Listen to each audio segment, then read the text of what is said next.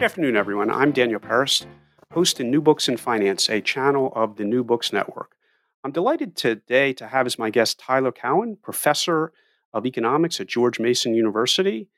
He also has a podcast, Conversations with Tyler, as well as a blog, Marginal Revolution. Tyler is a prolific author, many books, many articles. You can see him in the New York Times, on Bloomberg, and many different places. He's a foodie and is a person of many interests. But today we're going to discuss a book of his that came out last year called Big Business, A Love Letter to an American Anti-Hero. And it's just come out in paperback as we speak. And so now available to an even broader audience. Tyler Cowen, thank you so much for being on the show. My pleasure. Thank you. So as we were discussing before we began, as a podcast host, a book review podcast host, I get a lot of books on finance and economics, and 90% of them easily are about inequality in the American system. And it's fine that observation is apropos.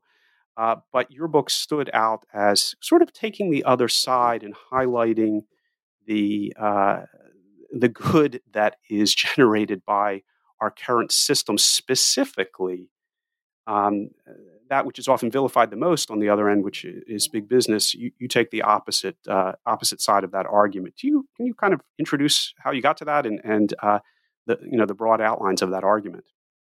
I view my book as a contrarian book that shouldn't have to be a contrarian book. What I've observed over the last 20 years is that American attitudes toward big business have become more negative each year, whether it's attacks on big tech or claims that the whole economy is full of monopolies, or the argument that finance doesn't do anything productive or banks are not productive.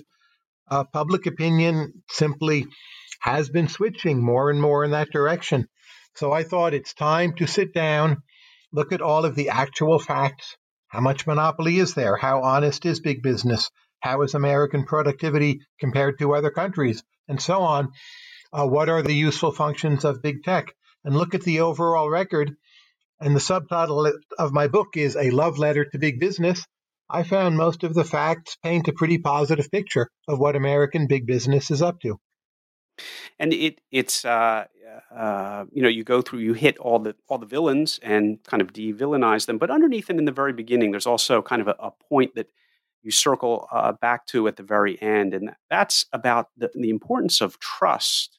Trust as a social virtue, which we all agree on, but then you tie trust into basically business success and link the success of these large enterprises to a trust relationship, which I found fascinating. Can you kind of elaborate on that as well? Well, successful businesses manufacture trust within the business. Workers have to trust their bosses and each other to some extent, but also the customers have to trust. So if I buy something from Amazon, essentially I know it will appear with very high probability. That's a large part of what makes Amazon work. So one virtue of big business is, for the most part, it rewards people who have a propensity to be cooperative and to teach each other how to trust other people. And that's overall good for American society. There was, years ago, I encountered Francis Fukuyama, one of his books called Trust, and he was making a similar argument, but more in a political cross-comparative system. Various Italy, France, China, Japan, as to countries in the 19th and 20th century where they could develop trust relations, generally did better than those that didn't. That either only were limited to family or government. And there are many countries where those are the two options, and there's not much in between. Whereas a trust relationship, whether based on a legal agreement or just basic trust, will allow you to do business with somebody else, and the result was growth and significant differentials in economic growth. And I was just struck by that. His argument, I don't know if it received much coverage. The book came out 25, 30 years ago. But here again, trust, not kind of the University of Chicago, rational actor theory, not quantitative economics, but trust comes out to be a key component of this argument about the success of big business, and very few people would view that as the case, and yet you make a compelling argument that that is so. I think one reason American business is so productive is that it's able to delegate authority. So not everything has to go through the entire bureaucracy. Because there's trust within many organizations, lower level managers have some degree of discretion. They can innovate, they can change systems, they can deal with customers in particular ways. And a number of studies of American business by, say, Nicholas Bloom have found this element of trust and ability and willingness to delegate is really central to the productivity of American big business. And not in any MBA program, not in any CFA program, it's you have these trust exercises where you're supposed to fall into the arms of the person behind you. I've had to endure them in my corporation, but that's not really the same thing as what you're describing. No, it's how people behave when there are real stakes at hand, and what you've observed working in your company, the freedoms you've been given, the rewards and penalties, who it is you see getting rewarded for doing what. It's hard to build trust in an organization, but it's what you do in a sense when no one is watching that ultimately in the long run is what gets seen. Yeah, and you have a lot of vignettes in the book about successful businesses and successful business leaders. Ask what's the key. What's the key? And it's not what you would expect. It's not. It's not that they came up with a more successful widget or a better supply chain. They'll say it's the corporate culture and/or variants of the trust that you identify as the key to these businesses. And that's very hard to replicate. And we see now during the COVID-19 lockdowns how much a lot of well-running businesses are able to go on a kind of automatic pilot where people are not even seeing each other, but they know what to expect. They know how to coordinate. They can communicate to each other very quickly, using slight cues. And for a lot of companies, it's gone actually phenomenally well. It's one of the great virtues of our system is that even though our world is shut down, so many American businesses are still doing an excellent job. And all of the interviews I've had, and in my day job of analyzing companies, there's a pre-COVID form of analysis and a post-COVID form of analysis. And indeed, it's possible. Your book was written in 2018, published in 2019, paperback issue now. It's some businesses are looking better and better from a societal perspective because of their efforts in this period of stress. That, however, has a long way to go. You spend quite a bit of time on the vilification of big business in the media and in the popular imagination among the, shall we call them, the chattering classes. The vilification of big business is there's a lot of it out there. I think it's important that we do criticize big business when it does wrong. So if you look lately at meatpacking plants, while I don't have firsthand knowledge of those situations, it does seem they've paid too many workers to show up for work when they might be sick. But if you ask yourself, which are the institutions in American society that have risen to the occasion, performed the best, it is companies like Zoom, companies like Amazon, Netflix, internet connections. Internet has been hit by this flood of additional use very quickly. It's held up remarkably well. Facebook, a lot of the big businesses have been there for us, frankly, and life has kept on going for that reason. And I think people are starting to see that. You and I are probably old enough to remember Rowan and Martin, Laugh-In Show, and Lily Tomlin doing the phone company. Now the phone company is kind of, not necessarily a hero, but the phone company is pretty important to everyone, and I think they have a greater appreciation of it among many other small businesses, certainly in my community. Let's get to some of the meat of your argument, where you pick out the sensitive issues: overpaid CEOs, technology companies, Wall Street, and take them on head on as to the standard challenges that are made by by that accepted wisdom that these are. I exaggerate for the purposes of this conversation that they're evil and contribute mightily to inequality. And you go through in a fairly quick way, and it's not a very long book, so it's an easy read. Those key issues and debunk them, if not definitively, then at least to give people pause to think. Do you want to cover some of those highlights? Well, sure. Let's just talk for a moment about CEO pay. If you look at the pay of American CEOs, it has gone up a fair amount, but it's gone up pretty much in strict proportion with the value of American companies. So CEOs at large companies are paid in terms of equity and options, which of course are worth more when the companies are worth more. That's to incentivize them. That makes sense. If the companies become more valuable, those people earn more. I'm not saying I have the final dictate on exactly which distribution of wealth is fair, but mostly it is not a crooked process. It is based on value creation. It's based on a supply and demand for CEOs. The evidence doesn't support the claim that the pay is just set by their, insider buddies on the board. Actually, companies hire many more outsiders than they used to. So again, there are particular CEOs who are overpaid, but the value of a good CEO is so high, in essence, the market is scrambling to find the good ones, as they would with, say, an athlete or a basketball or football draft pick. Some end up overpaid, the best ones are underpaid. It's a much more rational process than many people believe. And I think your analogy, which is extended in the book about management teams choosing an athlete and willing to pay up, and then sometimes that works and sometimes that doesn't. We would generally view that as decision making, whether successful or unsuccessful, but we don't view it as evil. If you overpay a baseball player, it's a bad decision. It's not a moral issue, and you're extending that to the CEOs. So it's a different perspective than what normally encounters in this type of literature. You also do venture into the belly of the beast, into Wall Street, brave man, and point out that it's not all pure self-interest and depredation of the economy there.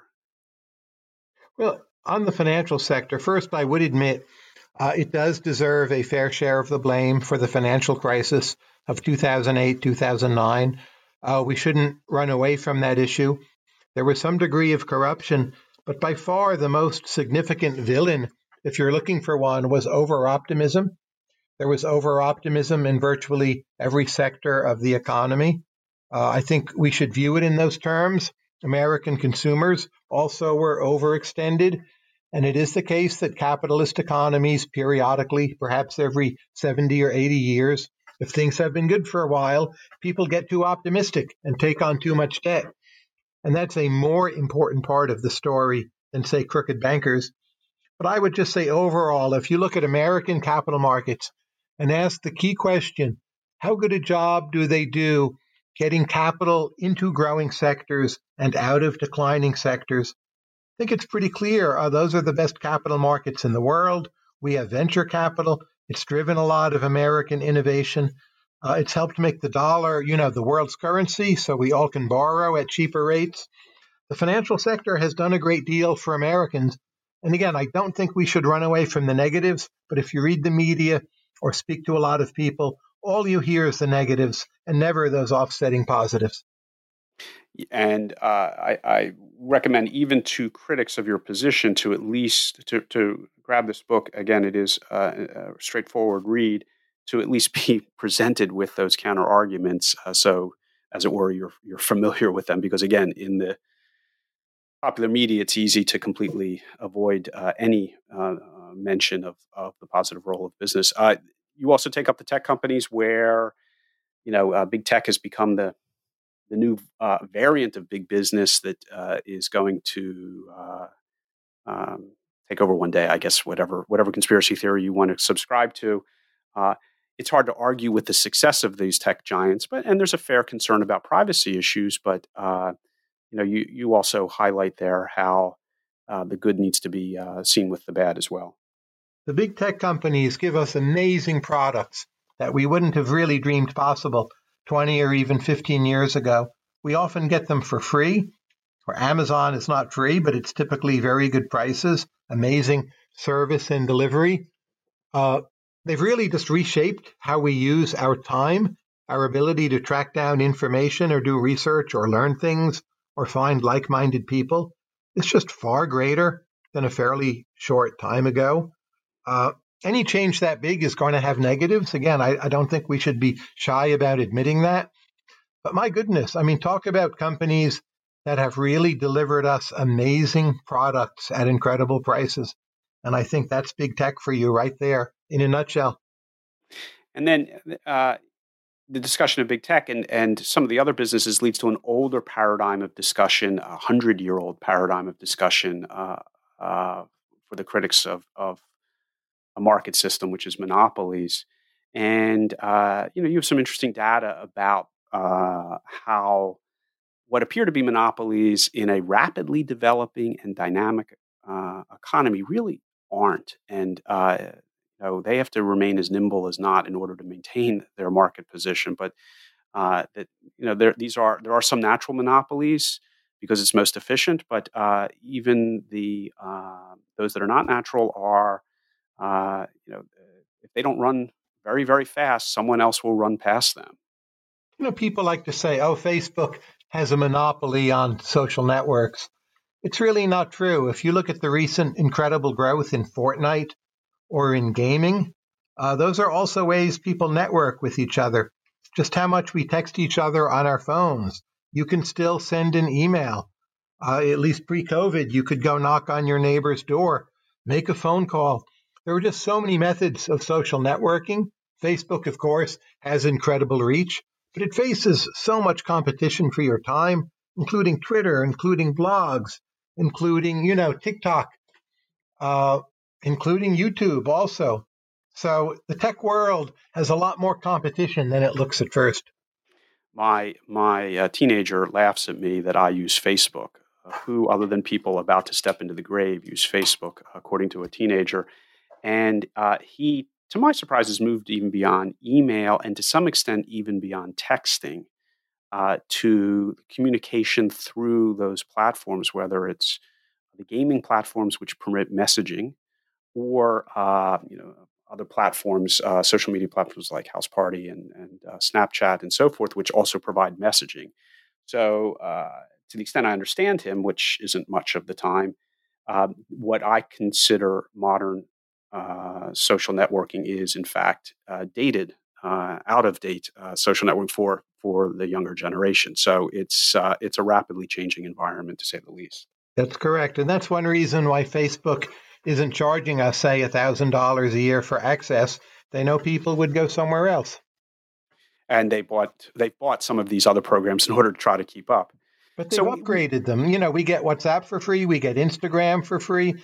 People talk about this like it's some kind of terrible situation. But if you just look like, where's the beef? Where's the actual loss? It's fine to be concerned with privacy, as I am as well.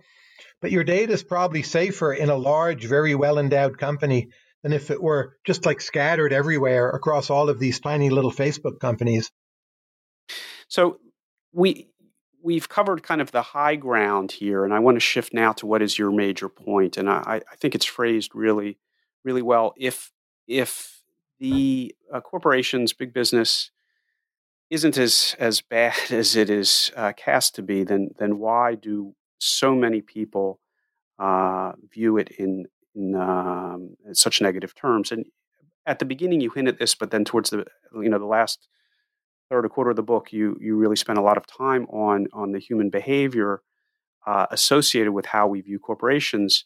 But the phrase near the beginning is, the fault, dear Brutus, is not in the corporations, but in ourselves. If look in the mirror and try to understand why we distrust big business so much, and then as I said, quarter of the book, you elaborate on the anthropomorphizing of business and the complex nature of that, of our relationship with trust organizations. And if we treat a business as a person, and this is not talking about Citizens United, but and that it leads to a lot of complexity. It's a very interesting argument. Can you provide some of the highlights of that? Well, I think one thing going on today is in American society, people trust most institutions less. They trust Congress less. They trust the political parties less, and they trust organized religion less. So big business receives part of that brunt, whether or not it deserves it. And I do think some things have gone wrong in our society. We could talk about what's caused that. I would say it's highly complex, but I don't view big business as the main villain. Actually, I see it as a partial offset. But I think the other factor is we are beings that evolved in a setting of either hunter-gatherers or small villages, and we're used to applying very personal standards to institutions. We're not always good at theorizing or abstract thought or seeing an entire macroeconomic picture. So we evaluate big businesses as if they were our friends. And, if you think a business is supposed to be your friend, they will let you down somewhat. So, you have a problem with your iPhone, you're on the helpline, they don't get to your call quickly enough. You feel they're not treating you the way a friend should treat you. And so you get upset at them. So I think it's the desire of people to take their highly personal standards and use those to criticize and evaluate what are, in essence, impersonal institutions that leads us wrong. Yeah, but as you point out, those impersonal institutions spend an enormous amount of time trying to but to act as trust institutions that are themselves have personalities, and they have reputations, important part of your argument, and that they don't want to damage those reputations as people themselves do, so that they do the behavior of corporations, of businesses, to kind of be friends with their customers. There's a business reason for it, but it seems your argument would be that it lends itself to how humans are wired to begin with. That's right. But businesses clearly encourage this. So, if you deal with your insurance company, they will talk to you, advertise to you as if they are your friend. We will take care of you in hard times. Well, it's clear why they do that. There's a marketing reason. It's not entirely sincere. They may be the best available institution for insurance, but of course they're not your friend, right? They're a business. They have a primary purpose of making money. Fortunately, they face competition. But when the time comes and they don't say reimburse everything you feel you deserve, you feel like your friend has betrayed you. And it, gets more elaborate in your argument that this can lead to sort of pathologies, as it were, and just steal some of your thunder, that eventually you become perpetually disappointed. The risk of being potentially perpetually disappointed when an individual's primal trust versus the impersonal nature of a commercial or economic reality, when those two things clash, big business looks bad. That's right. Another way to think about it is capitalism, to some extent, gets us to buy into it by overpromising.